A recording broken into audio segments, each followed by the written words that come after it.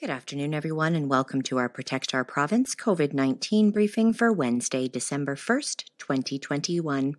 We are live streaming from the traditional and ancestral territory of many peoples.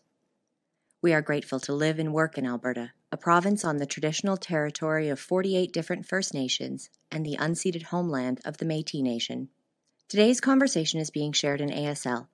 To ensure access to completely accurate information, closed captioning will be uploaded after the live stream is complete. This conversation for the public is being shared live on YouTube, Twitter, and Facebook. The Protect Our Province COVID-19 briefing is a regular panel of doctors and experts. We will endeavour to bring you timely, accurate updates on the COVID-19 situation in Alberta and take questions from the public and the media. The views of our panelists are their own and do not represent any institutions they may be affiliated with. We have collectively gathered here as concerned Albertans, attempting to ensure that everyone in the province has access to as much information concerning COVID-19 in Alberta as possible. As always, we will start things off with an update on the COVID-19 situation in our province.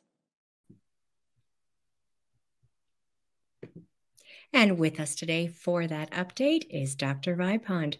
Dr. Vipond, welcome back and congratulations on regaining your Twitter. Yeah.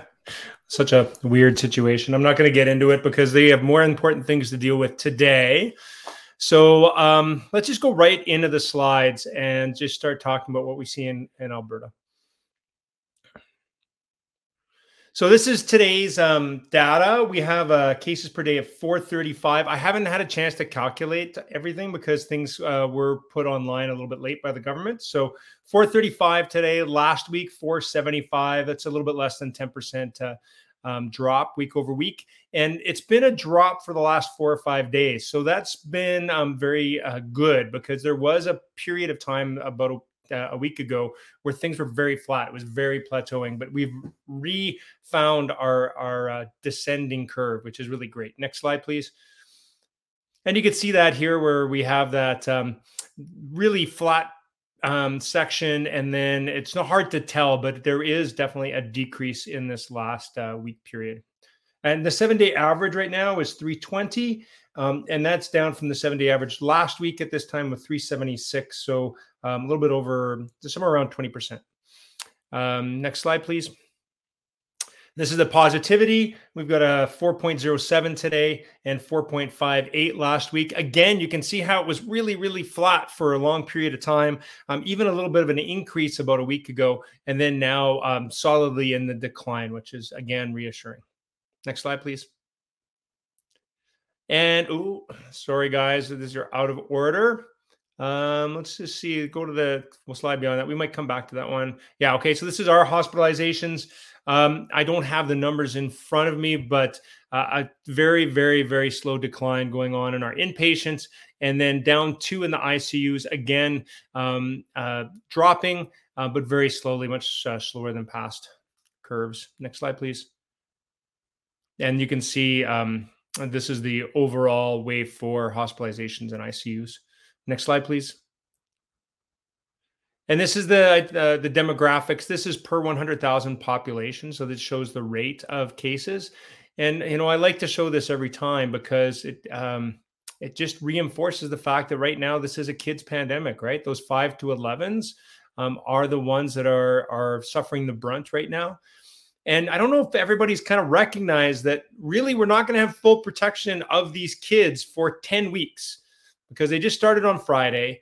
It takes 2 doses, 8 weeks apart, plus 2 weeks in order to get that full protection of the double dose.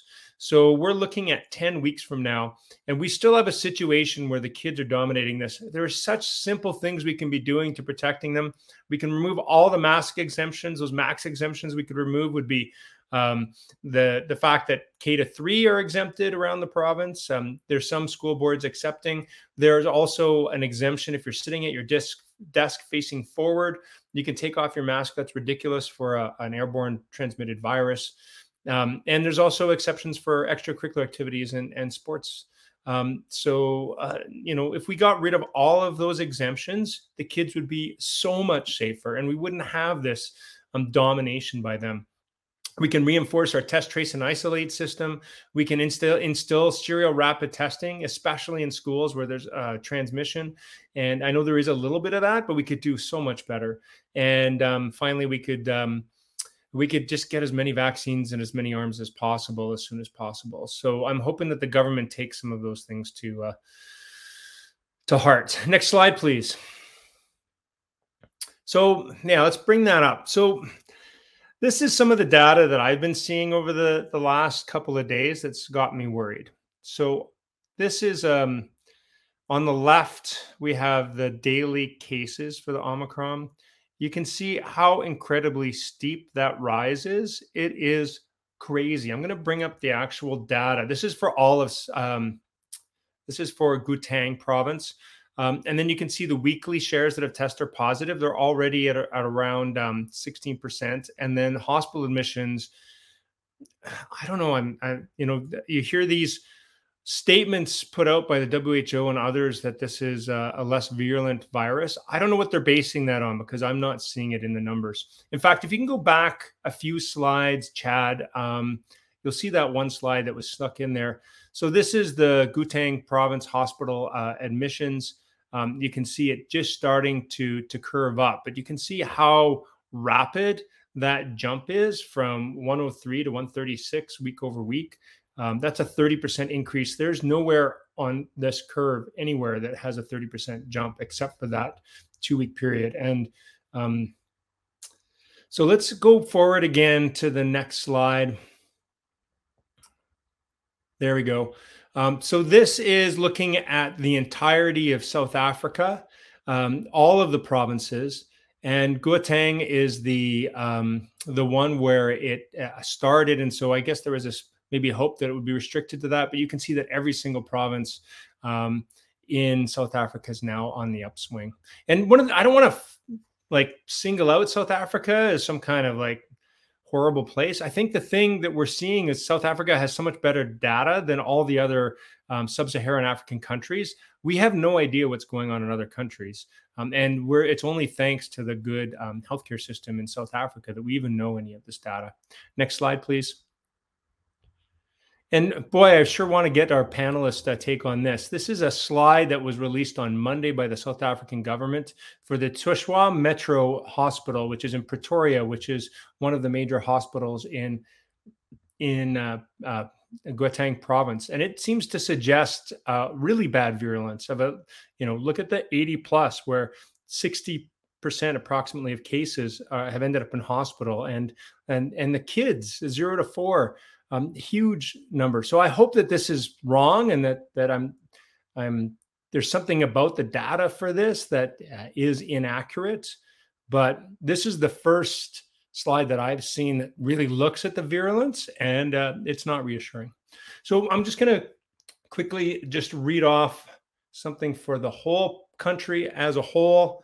So today, South Africa reported 8,500 cases. That was up 571% from last week, including 40% increased testing.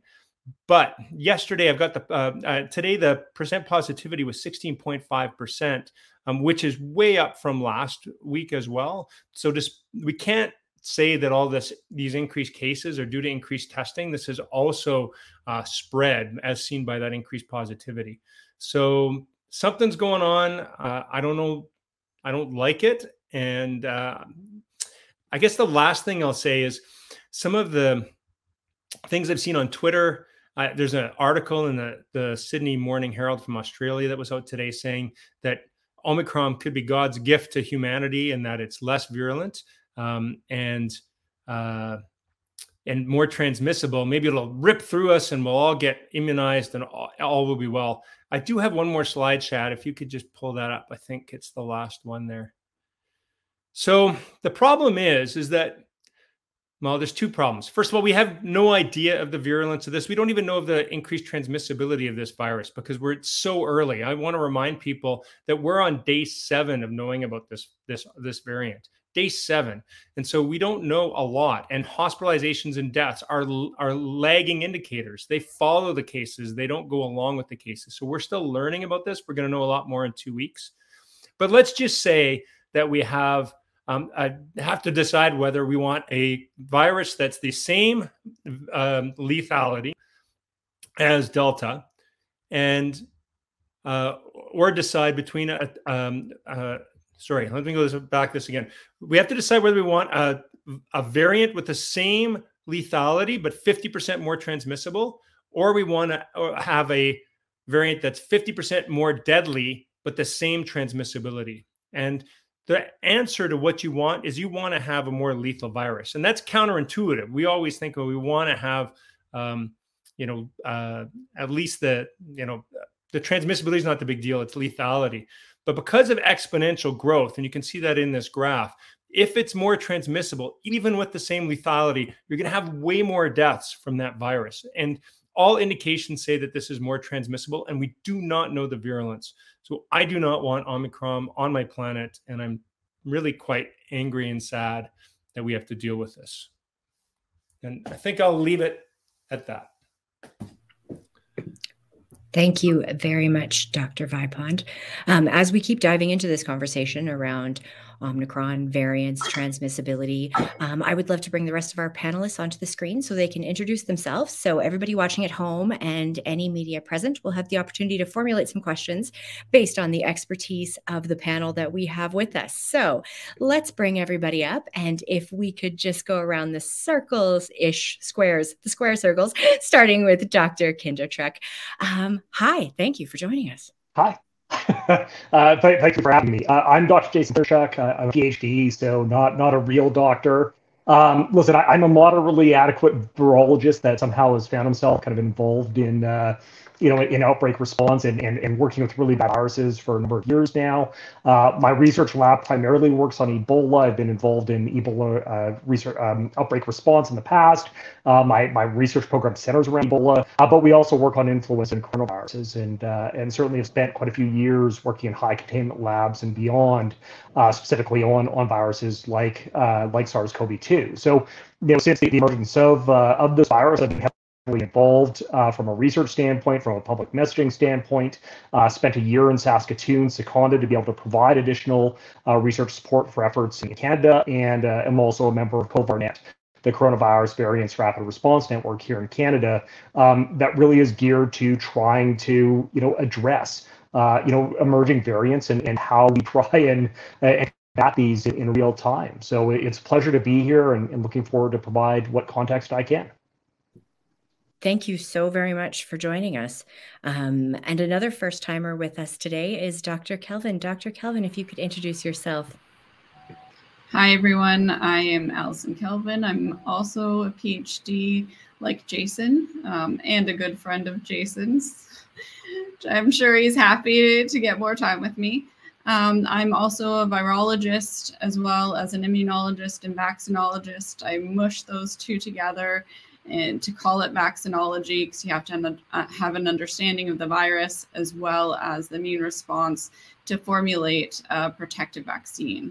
So previously, I've worked on many different emerging viruses with a specialization in emerging respiratory viruses, such as SARS-1, as well as many different influenza viruses. So I felt ready to take on this new coronavirus when it first emerged in 2020.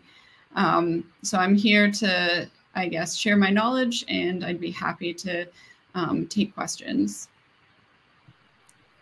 Thank you so very much, Dr. Kelvin. Dr. Gasparovich, as a returning regular contributor to PopAB and a member of our core team, just in case there's anyone joining us for the first time, if you could give a brief overview of yourself as well, that would be great. Hi, everybody. Good afternoon. My name is Gosia Gasparovich. I'm a developmental biologist. And I would argue that as PhD, I'm a real doctor. But and so I'm a developmental biologist since, I don't want to age myself, but many years. I observe different dynamic biological processes, from kinetics of enzymes binding through how the embryo and placenta is developing, or how just cells grow on petri dishes, how fast they do it or how slow they do it, depending on what we treat them with. So how fast we can kill them and how fast we can make them flourish. So I started observing the spread of SARS-2 in February 2020. So since February 2020, I'm looking at the dynamics of its growth or decline in different jurisdictions and making projections too. Thank you. We're going to start our deep dive of conversation off today with a presentation by Dr. Gasparovich. Now, before we go into that, Dr. Kelvin or Dr. Kindrachuk, is there anything that you wanted to offer right off the top, as Dr. Vipond had solicited your feedback based on his thoughts before we move into that next phase of our dive? Well, it's fresh in your minds. Definitely. So one of the things that I think we need to kind of keep in mind here is, listen, this situation is very, very fluid, right? So right now, the data is certainly noisy, and I mean that in the context that we don't have a specific measure right now of what we're seeing in regards to virulence and transmissibility. And I think Dr. Trevor Bedford had a really great thread on this today as he's been trying to go through and calculate what we're seeing right now in regards to transmissibility with Omicron. There are some very wide confidence intervals on the data. We have to appreciate that the case numbers, certainly of Omicron confirmed cases, have actually not been that exceedingly high. So that makes it a little bit more difficult to say specifically what's going on. And what I can say from a research standpoint, it's going to take us certainly a few weeks to really address these questions. We are waiting for virus isolates.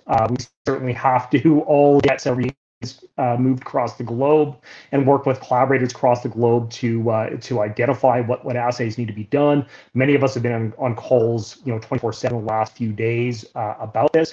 So I would again say that we need to be very cautious in the interpretation of the data. We certainly have to appreciate Delta is still moving through the community. We have to keep that as a focal point. Omicron is concerning, but we don't specifically know what we're dealing with yet. But we do know that the measures that we're using can help reduce transmission. So get vaccinated, or additional public health measures or recommendations. We have to follow those along with good testing. And I think the next few days are going to be very loud with a lot of cases being identified. But that also harkens back to how quickly we've been able to identify this new variant and been able to get good testing strategies moved across the globe.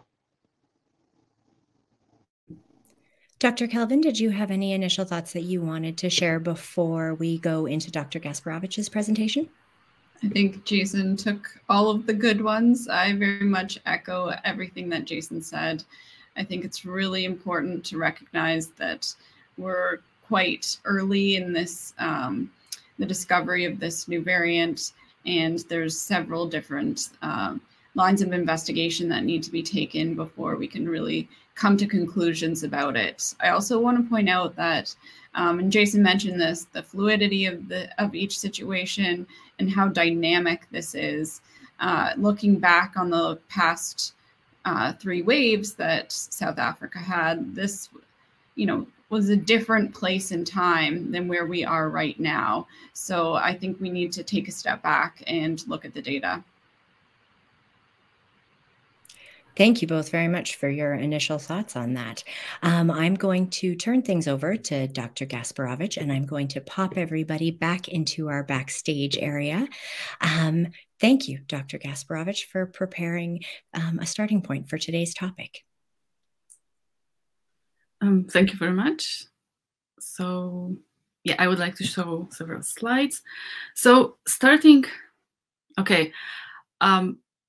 So here is the slide showing just sort of theoretically what we can, what different variants do that are more and less transmissible. So if now we have Delta in Canada, that is the dominant variant. And more or less now we are oscillating around RT = 1. So one person infects another one person, basically. So it's sometimes it's going a little bit up, sometimes a little bit down, but in Canada, very often we are at RT1 of Delta. And what is important here, that if we wouldn't allow a year ago or 1.5 years ago, if you wouldn't decide that it's okay to spread the virus then the alpha wouldn't emerge and delta wouldn't emerge. If we would stay at original variant or even at alpha, then already in many places we would stop we would be able, with vaccines that we have and with some public health measures, to stop the community transmission quite easily. So what gives for delta now R equals 1 would be for alpha, so B117, it would be RT equal 0.7, and for original strain, it would be R 0.5. So I still think it's really grave mistake what we did, that we let it spread, because spread is everything. And we're still letting it spread.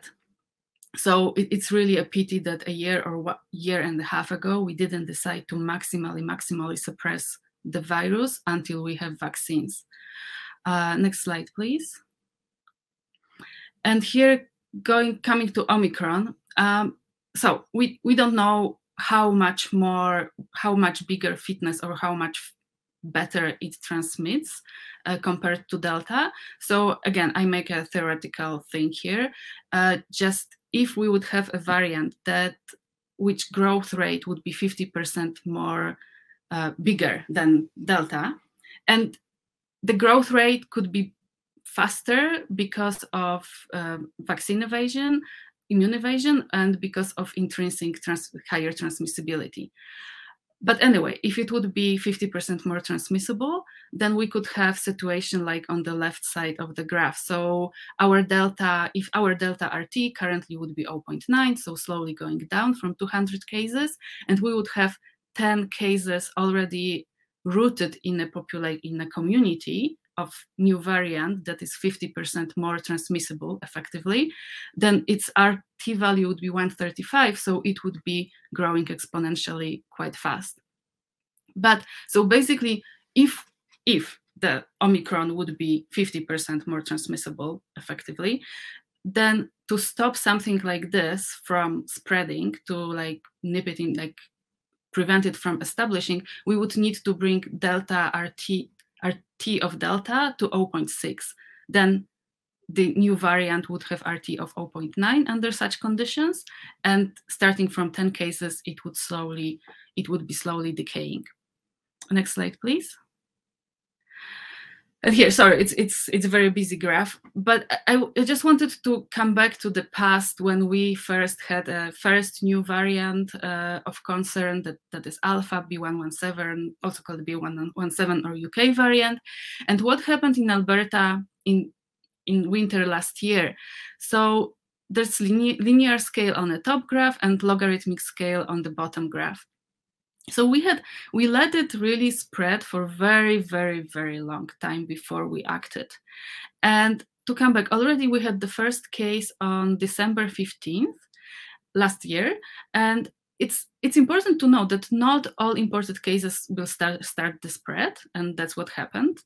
So we still have chance to be not in the worst case scenario with those few first cases, but eventually some of the cases would sort of take roots and spread in the community. And that happened, we already seen on January 25th that alpha was spreading in community.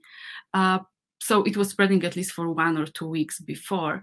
And already in February, March, and April, we had clear exponential growth, which you can see on the bottom graph, which is logarithmic scale. And that's the scale we should always use evaluating the spread of this virus, because it grows exponentially or declines exponentially. So something that looks very flat on the top graph, on the bottom we can see that actually it was exponential growth and it was totally ignored. And we didn't took appropriate measures before it would really burst into this huge wave. So I hope that we won't repeat the same mistake with the Omicron, and we will try to really quench it at the very, very early moment, like what we would do with cancer, for example, right? So next slide, please. And here, coming again to the spread, because in the same way that variants don't come by themselves, they come because we let virus spread, replicate many times, and try to be better. So it tries to be better and becomes nasty variants evolves into nasty variants. Also, by letting virus spread, we generate waves. And here's the difference between approach of Atlantic Canada with elimination strategy and the rest of the Canada with mitigation strategy. So here in Alberta, we had already 4 large waves. At the same time, Atlantic Canada decided to stop community transmission and then fight the outbreaks if they appear, had much better outcomes in terms of cases.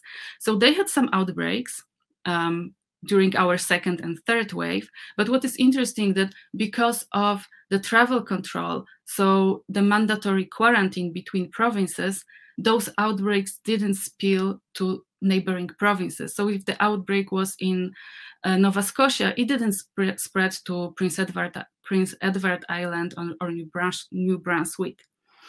What is also interesting in this is that sometime in summer, New Brunswick decided to live with COVID, so adopted mitigation strategy and dropped the elimination strategy. And we can clearly see it on the graph that their cases are going up much faster and to much higher levels than in the rest of the Atlantic Canada. Next slide, please.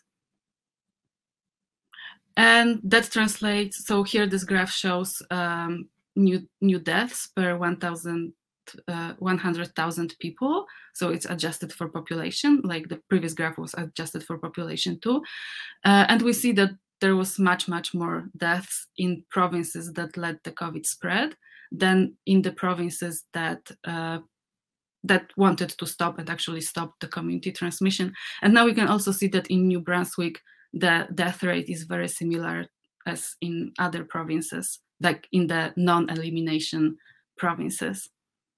Next slide, please. So basically, policy is up to the government. Like we cannot, the government can do policy that will prevent 5th wave or will cause the 5th wave. So here we don't have much power, but we can protect ourselves, and we can protect our loved ones, and we can make our holidays safer. So there are simple things that we can do. There are airborne precautions, vaccinations, and rapid tests. So we know that COVID is airborne. So we can ventilate, we can use CO2 monitor to assess ventilation quality in real time. So if the reading is more than 1,000 parts per million, it's not good, we should open the window. We can filtrate air using portable HEPA air purifiers and use as good masks as we can. So we should use respirators, KN95 and higher. There's a lot of those produced in Canada. Some are cheaper than $2 per or $1.70 per respirator. So they're not super cheap, but for most people they are probably affordable. And we should use them every time we are in the enclosed spaces with other people, or in enclosed spaces where there were other people, so in places where there can be aerosols that carry the virus. Also, we should vaccinate as soon as possible. We are eligible for the 3rd dose. We should get them and vaccinate kids and use rapid tests. That's an amazing thing. Like before family gatherings, we should really, if we can, get those rapid tests and test family members to prevent asymptomatic spread, to catch if anybody is infected, then we can detect, not 100%, but that those tests can help us detect somebody who is asymptomatic. So yeah, thank you very much. Let's make our holidays safe. Thank you very much, Dr. Gasparovitz. I keep saying that the holidays are in the air, and so is COVID-19. So this week and next week, we are going to do a brief overview of those things again. That way folks at home can try to have the safest holiday season possible. So hopefully Alberta doesn't need to feel the 5th wave. I'm going to bring back up all of our panelists. That way we can continue this dive into the virus variants, what we do know, what we don't know. I'm going to turn things over to Dr. Vipond. That way we can continue the the conversation that we began at the beginning around what is happening in sub-Saharan Africa, what we do know, what we don't know. Oh, there we go. Oh, Dr. Vipond, you are muted. Yeah, I just wanted to clarify my thoughts because I think both Dr. Kelvin and Dr. Kindrachuk were rightly pointing out that we don't know a lot about this virus, and I want to echo that. But I also want to, because I've had family members actually come up to me with this thing called hopium. Hey, maybe this is the best thing that's ever happened to us. And I just want to say, whoa, like, let's slow down. Like, maybe we can have that conversation in 2 weeks when we know a lot more about this virus. But what we do know still remains concerning. Let's find out what's actually going on. And in the meantime, let's apply the precautionary principle. And I think we have, as a society, consistently failed in applying the precautionary principle, whether it's been on mitigation strategies or airborne precautions.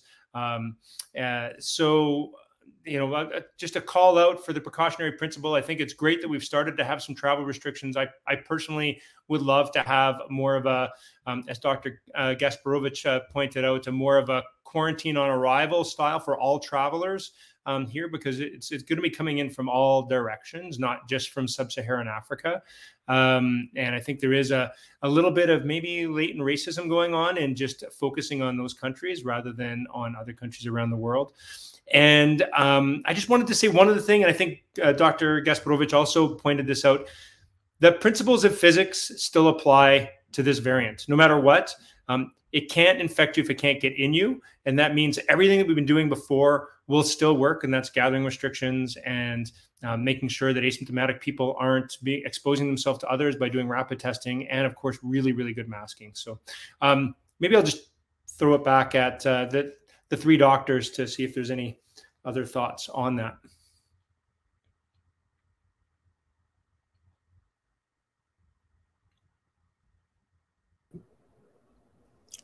Yeah, it's, I think certainly, bring up great points. I don't think we can move to this idea that, listen, if it has a lower virulence, that may actually be beneficial because then we can get everybody infected and move on. We have to appreciate that certainly. We can't look at this as being basically binary, where either it's virulent or it's not virulent. There's a gradient with all of this, right? So when we think about this idea that, is it more transmissible or less transmissible than Delta? We have to think about the fact that there are different variables at play. So you can have something that maybe is more transmissible, but a little bit less virulent, and still end up with a lot of people in hospital. And we have to appreciate this is not a uniquely Canadian epidemic or a North American epidemic. There are many areas of the world and many areas where Dr. Kelvin and myself are extremely familiar with from our work in the past and our travels in the past, that do not have either vaccine equity or healthcare infrastructure and sustainability to deal with with even a lesser or mild disease. It's going to result in a lot of cases. So I think for us, we have to look at this aspect that we have good tools right now to be able to try and mitigate severe disease, and that's in the vaccines that have been produced. We don't know how fully that the current vaccines will provide protection against severe disease against Omicron. But what I would also caution with this is that I think, again, the vaccines so far have stood up the test of time against the variants that have emerged. So it would be surprising to see Omicron emerge and completely subvert the vaccines. That is not going to happen. There may be some drop, but we have to appreciate as well that there are other mitigation measures as well that we could use. So certainly want to hear what Dr. Kelvin has to say as well. Yeah, Jason, again, I echo your comments. I was really thinking about no new virus is no good no matter what. There is no spectrum of more pathogenic, less pathogenic, mild, severe. We look at influenza viruses. Influenza kills about 3,000 people per year in a typical season in Canada. So there's a spectrum of vulnerability, vulnerable populations that I think we all need to be aware of. And so a new variant is not going to be good no matter what the pathogenicity it has. But at the same time, we want to be taking in all the information we can to assess it and assess the transmissibility, assess how it may evade pre-existing immunity, either by infection or vaccination, and how severe and what the clinical picture is of this new variant. Dr. Kelvin, can I, we're so lucky to have you on. I think you're our first vaccinologist that's on. Quite a debate in Canada over third doses, and I'm intentionally calling it a third dose and not a booster. I think there's more evidence that this is a 3-dose vaccine and not a 2-dose vaccine where you get a bit of extra on the third dose. But I'm just wondering, Omicron, irrespective of Omicron, where do you think we should be going for the rest of the population on third doses with this debate going on? Yeah, I think so. Again, I'm not creating public health guidelines as well as how the vaccines should be administered, and I'm not a medical doctor, but my knowledge of vaccines is quite extensive.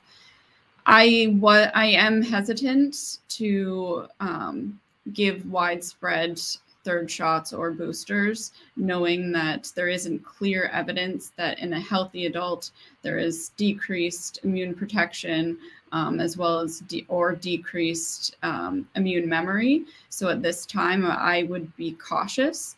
Now, looking at a new variant, that brings up a lot of new questions.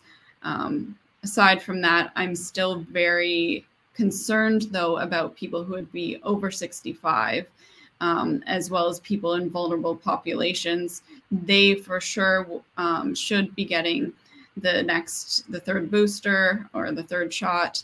There's a lot of evidence to support that that's beneficial in those populations. As our conversation today is focusing a lot around Omicron, I did not take ancient Greek. If we could roll back a little bit, just for folks at home, could someone give me a lay human explanation of virus evolution as it relates to SARS-CoV-2? My understanding is that the more transmission we allow, the more likely it is that the virus will have an opportunity to create new variants, some of which become variants of interest, some of which become variants of concern, some of which we don't worry ourselves about. What does that pattern of evolution look like in terms of, do we even know, is there a base denominator of 1,000 infections might equal one genetic chain? I have no idea, and I would love to.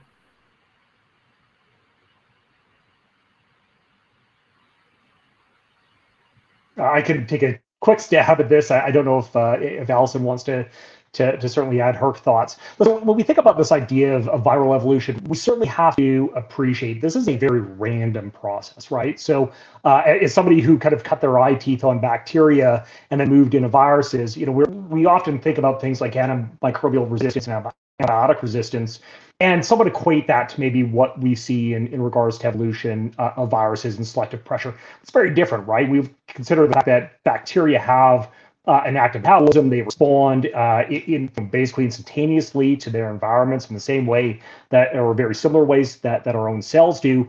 Viruses, we see that there are random mutations that will be generated because, in essence, the replication machinery of the viruses are sloppy, right? So the Microsoft Word document that gets generated and keeps producing copies upon itself, that spell check is not necessarily very good. Sometimes it's completely absent. In coronaviruses, it's there, but it's not, overly perfect or overly good even. So as those mutations start to generate, now we start to look at the aspects that go into changes within the virus. So can the virus be transmitted more readily? Is it able to bind to cells with a higher affinity? Is it able to counteract early immune responses? Is it able to replicate to a higher efficiency? And none of these things alone may actually be predictive of whether or not that new variant is going to be able to be sustained in the population. So we think about this idea of evolution. It's very random. It's occurring all the time. Variants are being generated throughout the course of infection because mutations occur, very frequently. But often these mutations are silent. And that's the important point that we have to kind of appreciate, is that variants are always present. So we think about this idea of variants of concern. Variants of concern represent a tiny fraction of the variants that are being generated. The unfortunate reality is that these have, the additional advantages to be able to proliferate quite a bit better than maybe what other variants in the population are. And they can get sustained transmission. So, all of that, what am I trying to say? It's a random process. This is part of what viruses do.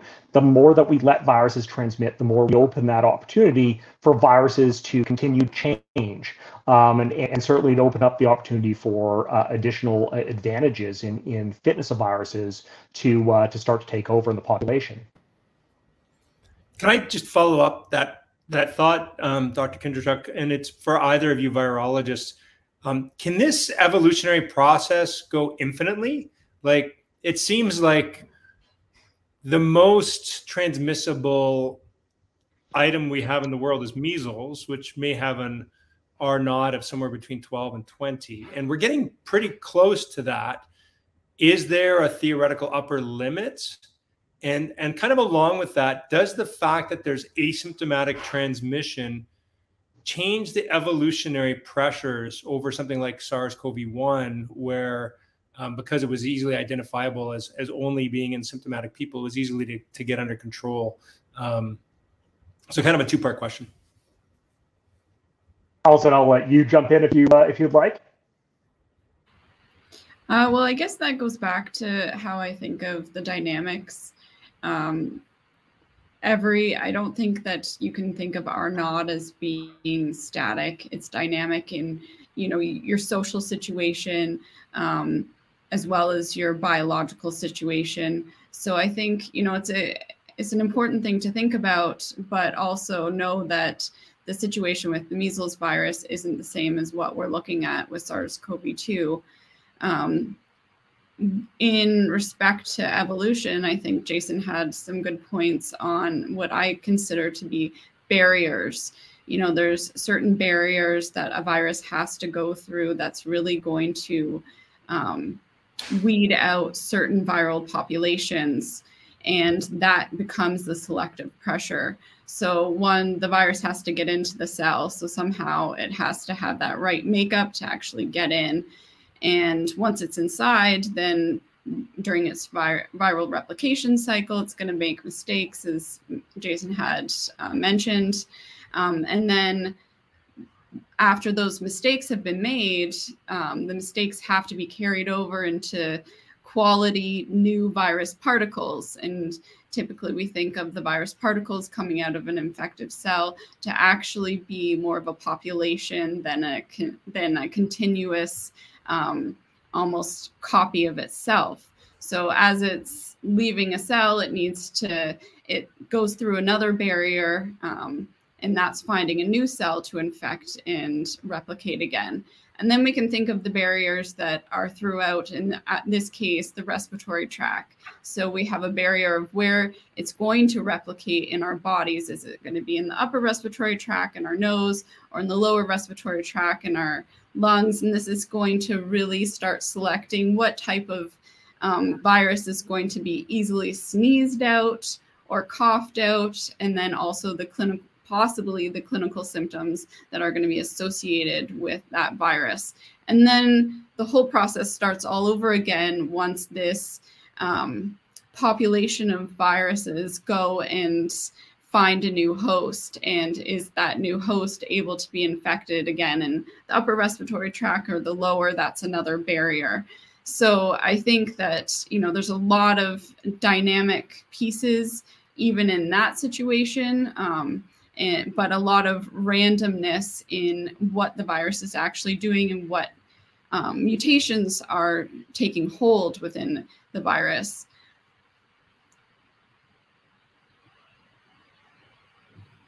Any thoughts from you on that, Jason? Sorry, Dr. Kindrachuk?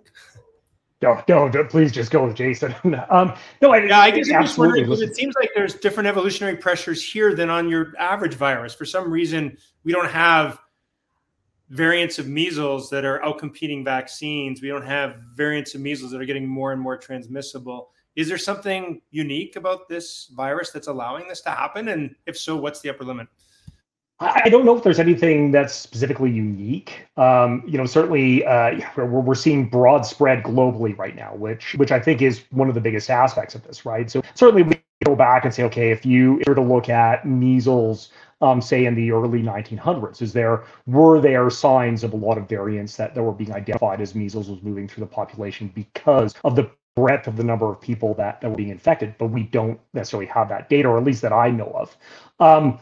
I think right now what we're seeing with SARS-CoV-2 is, listen, we're looking at obviously billions upon billions of infections, and that continue to move through populations and certainly move through different barriers. And the virus is really still stretching its legs, right? So there will be an upper limit. We have to think about the fact that there are fitness costs that come with some of these mutations as well.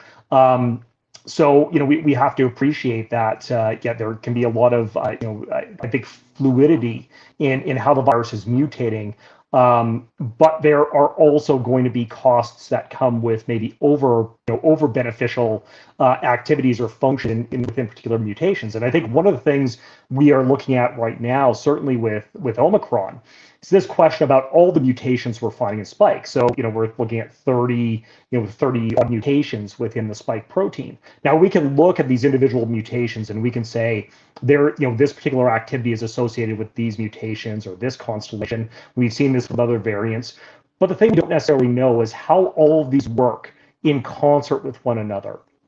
And I think, again, this goes back to this idea that we really have to take a step back and say, we don't know definitively what the behavior of Omicron is. We are going to figure it out, certainly in the next few weeks as we start to look at this as a global research community. But we can get some sense of that from the mutational profiles and the sequencing data.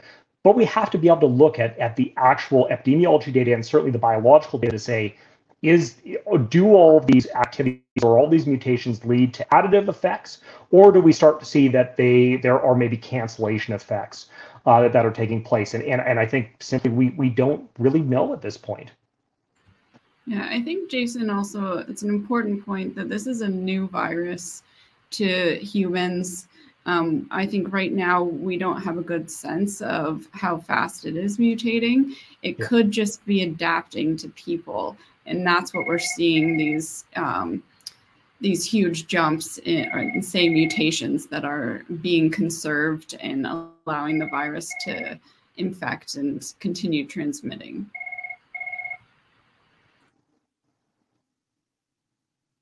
The only other comment I stand on this is, we have to consider as well with SARS-CoV-2, which is one of the unfortunate realities from a One Health standpoint, is this is not a virus that is solely unique to humans either. And that's another aspect that we have to appreciate, is that, listen, as it's mutating and as it's changing, we're also starting to get a sense of where this virus has spilled over in animal populations. Certainly today we heard the announcement about the first positive samples or positive identification in deer in Canada, which we already knew was happening in the US. And certainly there are other animal species that we know are being infected.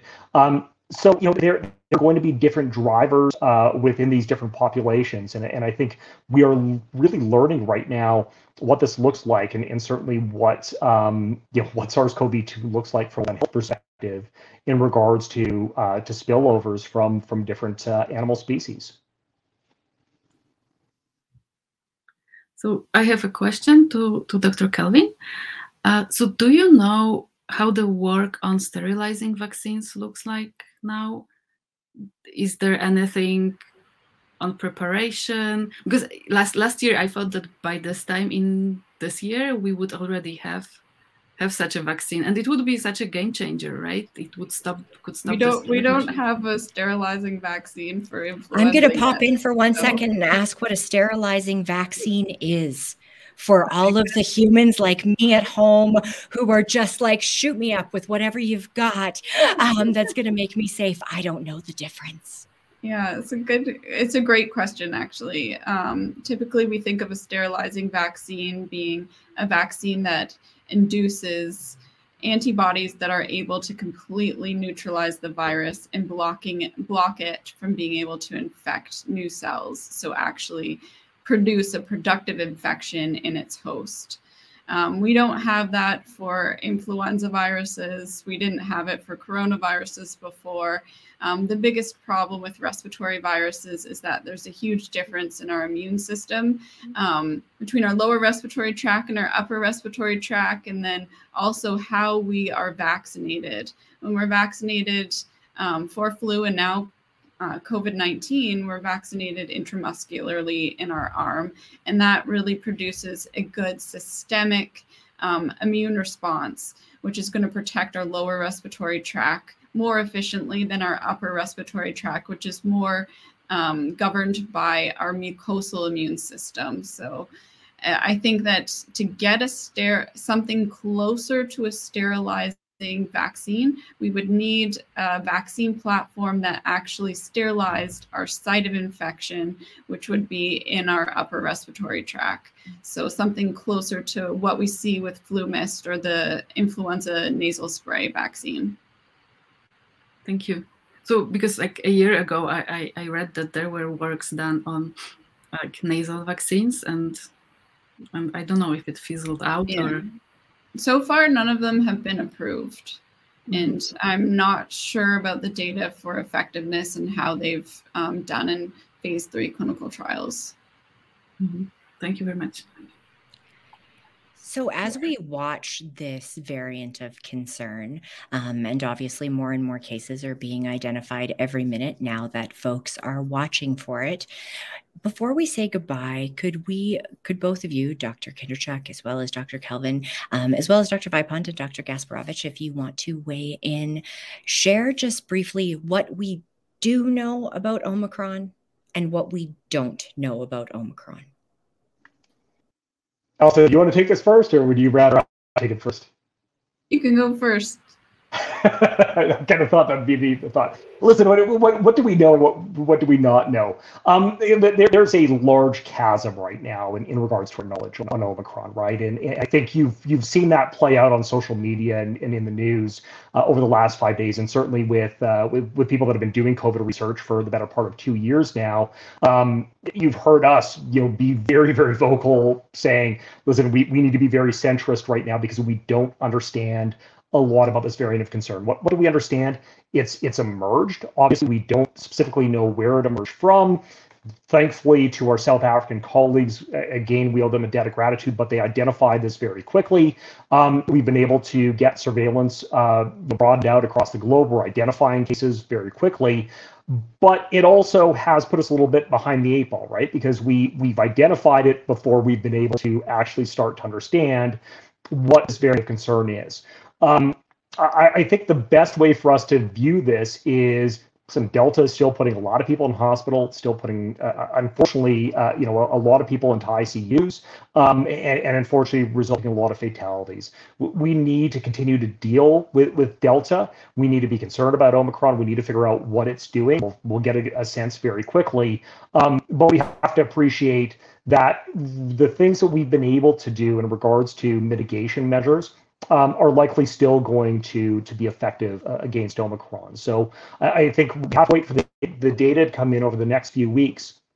But we need to, to really try and figure out where it's moving in our communities, and certainly in areas where we're seeing high incidence of Omicron, we need to figure out how we can provide them, with additional resources or support to be able to get things under control. Understanding that increased transmission in other communities globally is going to have not only a health effect on us, but an economic effect moving forward as well.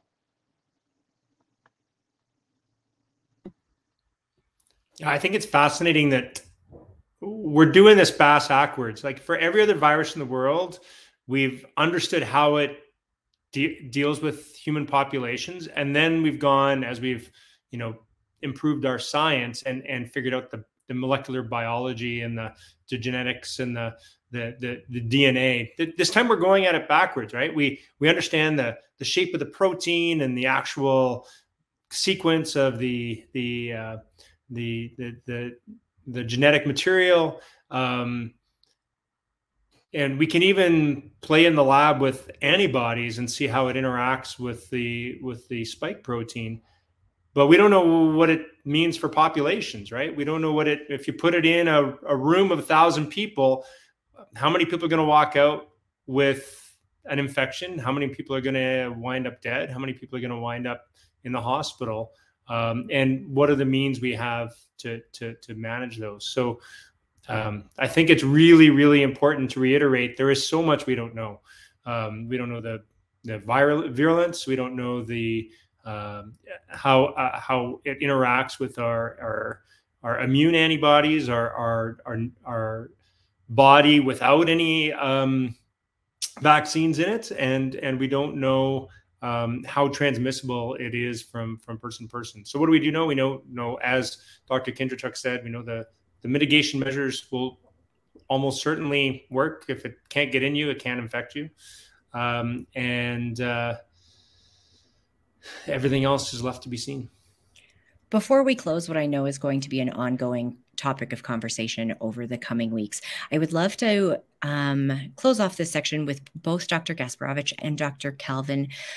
What are you two going to be watching for over the next few weeks? So we've talked a little bit about what we do know and what we don't know about the new variant, but what are some of those positive and negative signs that, from your guys' expertise, you're going to be keeping your eyes on as more information becomes available?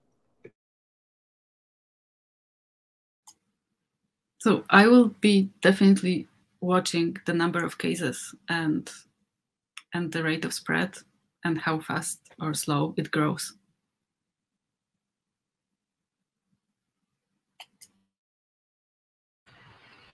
Yeah, so I guess I just want to address one thing about what we do know before I get into what I'll be watching, and that's that the vaccines that have been developed for COVID-19, the platforms that have been used induce both of our immune system's arms, so our antibodies or our humoral immune system, but also our T-cell immunity. And our T-cell immunity is really, really important because it actually induces a more cross-reactive or cross-protective response.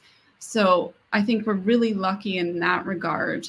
And also to identify that we're in a very different situation than we were in January 2020, where we have some pre-existing immunity in the populations. People have vaccines, and they also, some people have been infected already.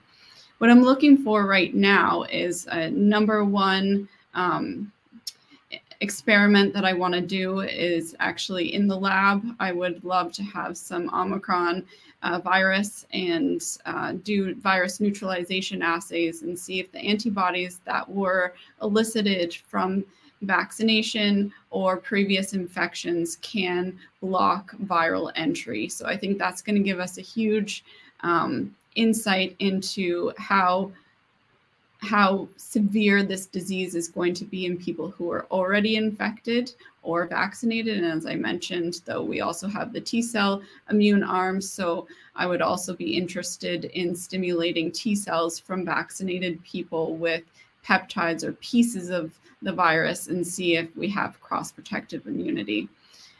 Looking on a population scale, I'm really looking for what type of breakthrough infections are happening and what type of reinfections are happening. So if you were vaccinated with AstraZeneca, are you more likely to be infected with Omicron compared to people who might have been vaccinated with Moderna, which we know has a slightly higher effectiveness compared to Pfizer and quite large compared to AstraZeneca for our regular variants. So I'll be looking for that and parsing out specifically where the cases are. And yeah, I think some other important points that were mentioned too. What is our caseload and where is it located throughout the world? Thank you all so very much for your time today. As always, this topic is way too large to discuss in an hour and take all of the questions that we were receiving via the social medias. Your insight has been exceptionally valuable, and I am looking forward to continuing to access that insight via your guys' online profiles as we learn more and more about this new variant of concern and continue to try to keep the variants of concern that we already have circulating freely in our communities under control. Before we say goodbye today, we are going to bring on our final panelist. I have a very special guest that I have been looking forward to all day to talk to. This is my friend that I am just meeting in the digital space for the first time, Eleanor. Hi, Eleanor. I'm Michelle. Hi. Hi. Could you introduce yourself for the folks who are watching? So my name's Eleanor, and I'm just here to talk a little bit about kids' COVID shots. I really appreciate that. You see, I've been looking for an expert on kids' COVID vaccines, an expert who had a kids' COVID vaccine and could maybe talk to some of the tiny humans who haven't had one yet about what it was like. Could you tell me a little bit about what happened when you got your vaccine? Well, yeah, it was really short, and I barely felt anything. And it was about 1.5 seconds. It was super short. What was the place like where you went for it? It was busy, but there's barely a line, though. Oh, that's handy. So it seemed like there were lots of other not so tiny humans getting their vaccines too? Yeah. Yeah? Was it a pretty big place? Yeah, it was pretty big. So there wasn't too much of a line, but there was a line. Yeah. And so then after you got in the line, what happened? Just so people know what to expect. Well, there was you had to sign some things and you had to do your signature and you just fill out some papers and yeah. So you filled out the papers, and then did they take you to another spot to give you your vaccine? Yeah, kind of like a little room without a door. Okay. And did they put it in your tongue? No, they put it No. Okay. Where did they put it, Eleanor? Kind of on your shoulder. Okay. Were you wearing short sleeve or long sleeve? Short sleeve. Did that make it easier? Yeah. Yeah. And you said it was 1.5 seconds? Yeah. Oh, that's pretty fast. Yeah. And then what happened after it was done?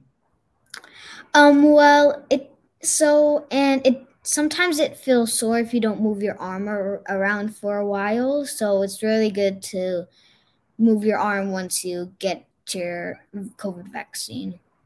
That makes sense. Do you have any other tips for other tiny humans who are going this week?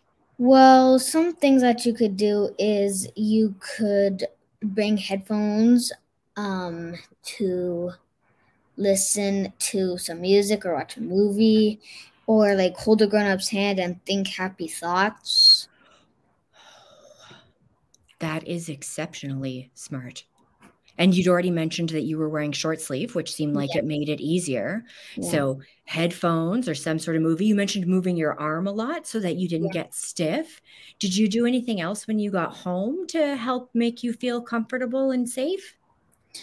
Well, not really. I've heard that some people like putting ice on their arms afterwards. Any thoughts on that? Did you need it? No? Yes? No, not really. No. I think that you must be much stronger than I am, because I know that I needed some ice afterwards. This is really quite impressive. And so when do you go for your second one? When I'm not sure yet. That's fair. That's fair. Did you have any side effects afterwards? Like, you didn't need ice. You kept moving your arm. I know some people say that sometimes they might feel a little bit sick after. Anything like that? No. This is really, really exciting to hear. So if you had sort of a final thought to give anybody else who's in that 5 to 11 sort of age range about getting their first dose of the COVID vaccine, what would you really want them to know?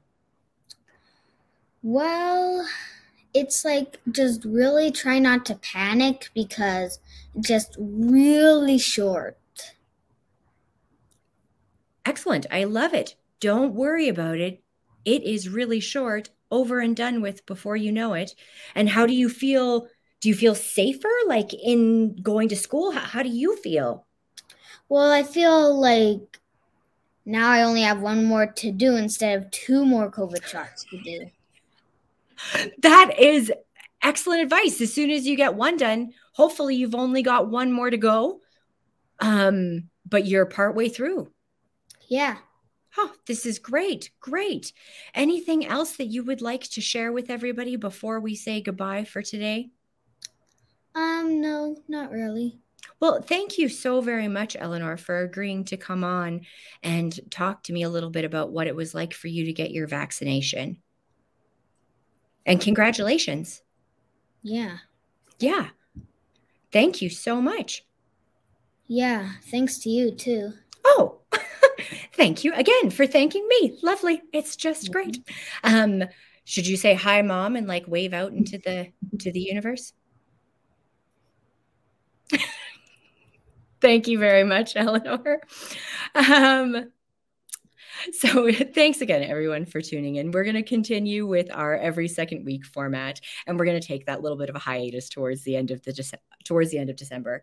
But as always, if something needs to be highlighted, we will make sure to do it in a timely fashion. So please make sure you are subscribing in whatever format you are usually joining us to be notified in case Pop Alberta needs to pop up prior to our next scheduled briefing, which currently is slated to be Wednesday, December 14th, 2021. Once again, thank you so much to all of our panelists who joined us today, our extra special guest, Eleanor, as well as everyone watching in whatever fashion you tune in. Until next time, stay safe, Alberta. And as always, remember, COVID-19 is airborne. Wear the best mask you have access to, and vaccines really do save lives. Thank you so much, and we will see you again in a couple weeks.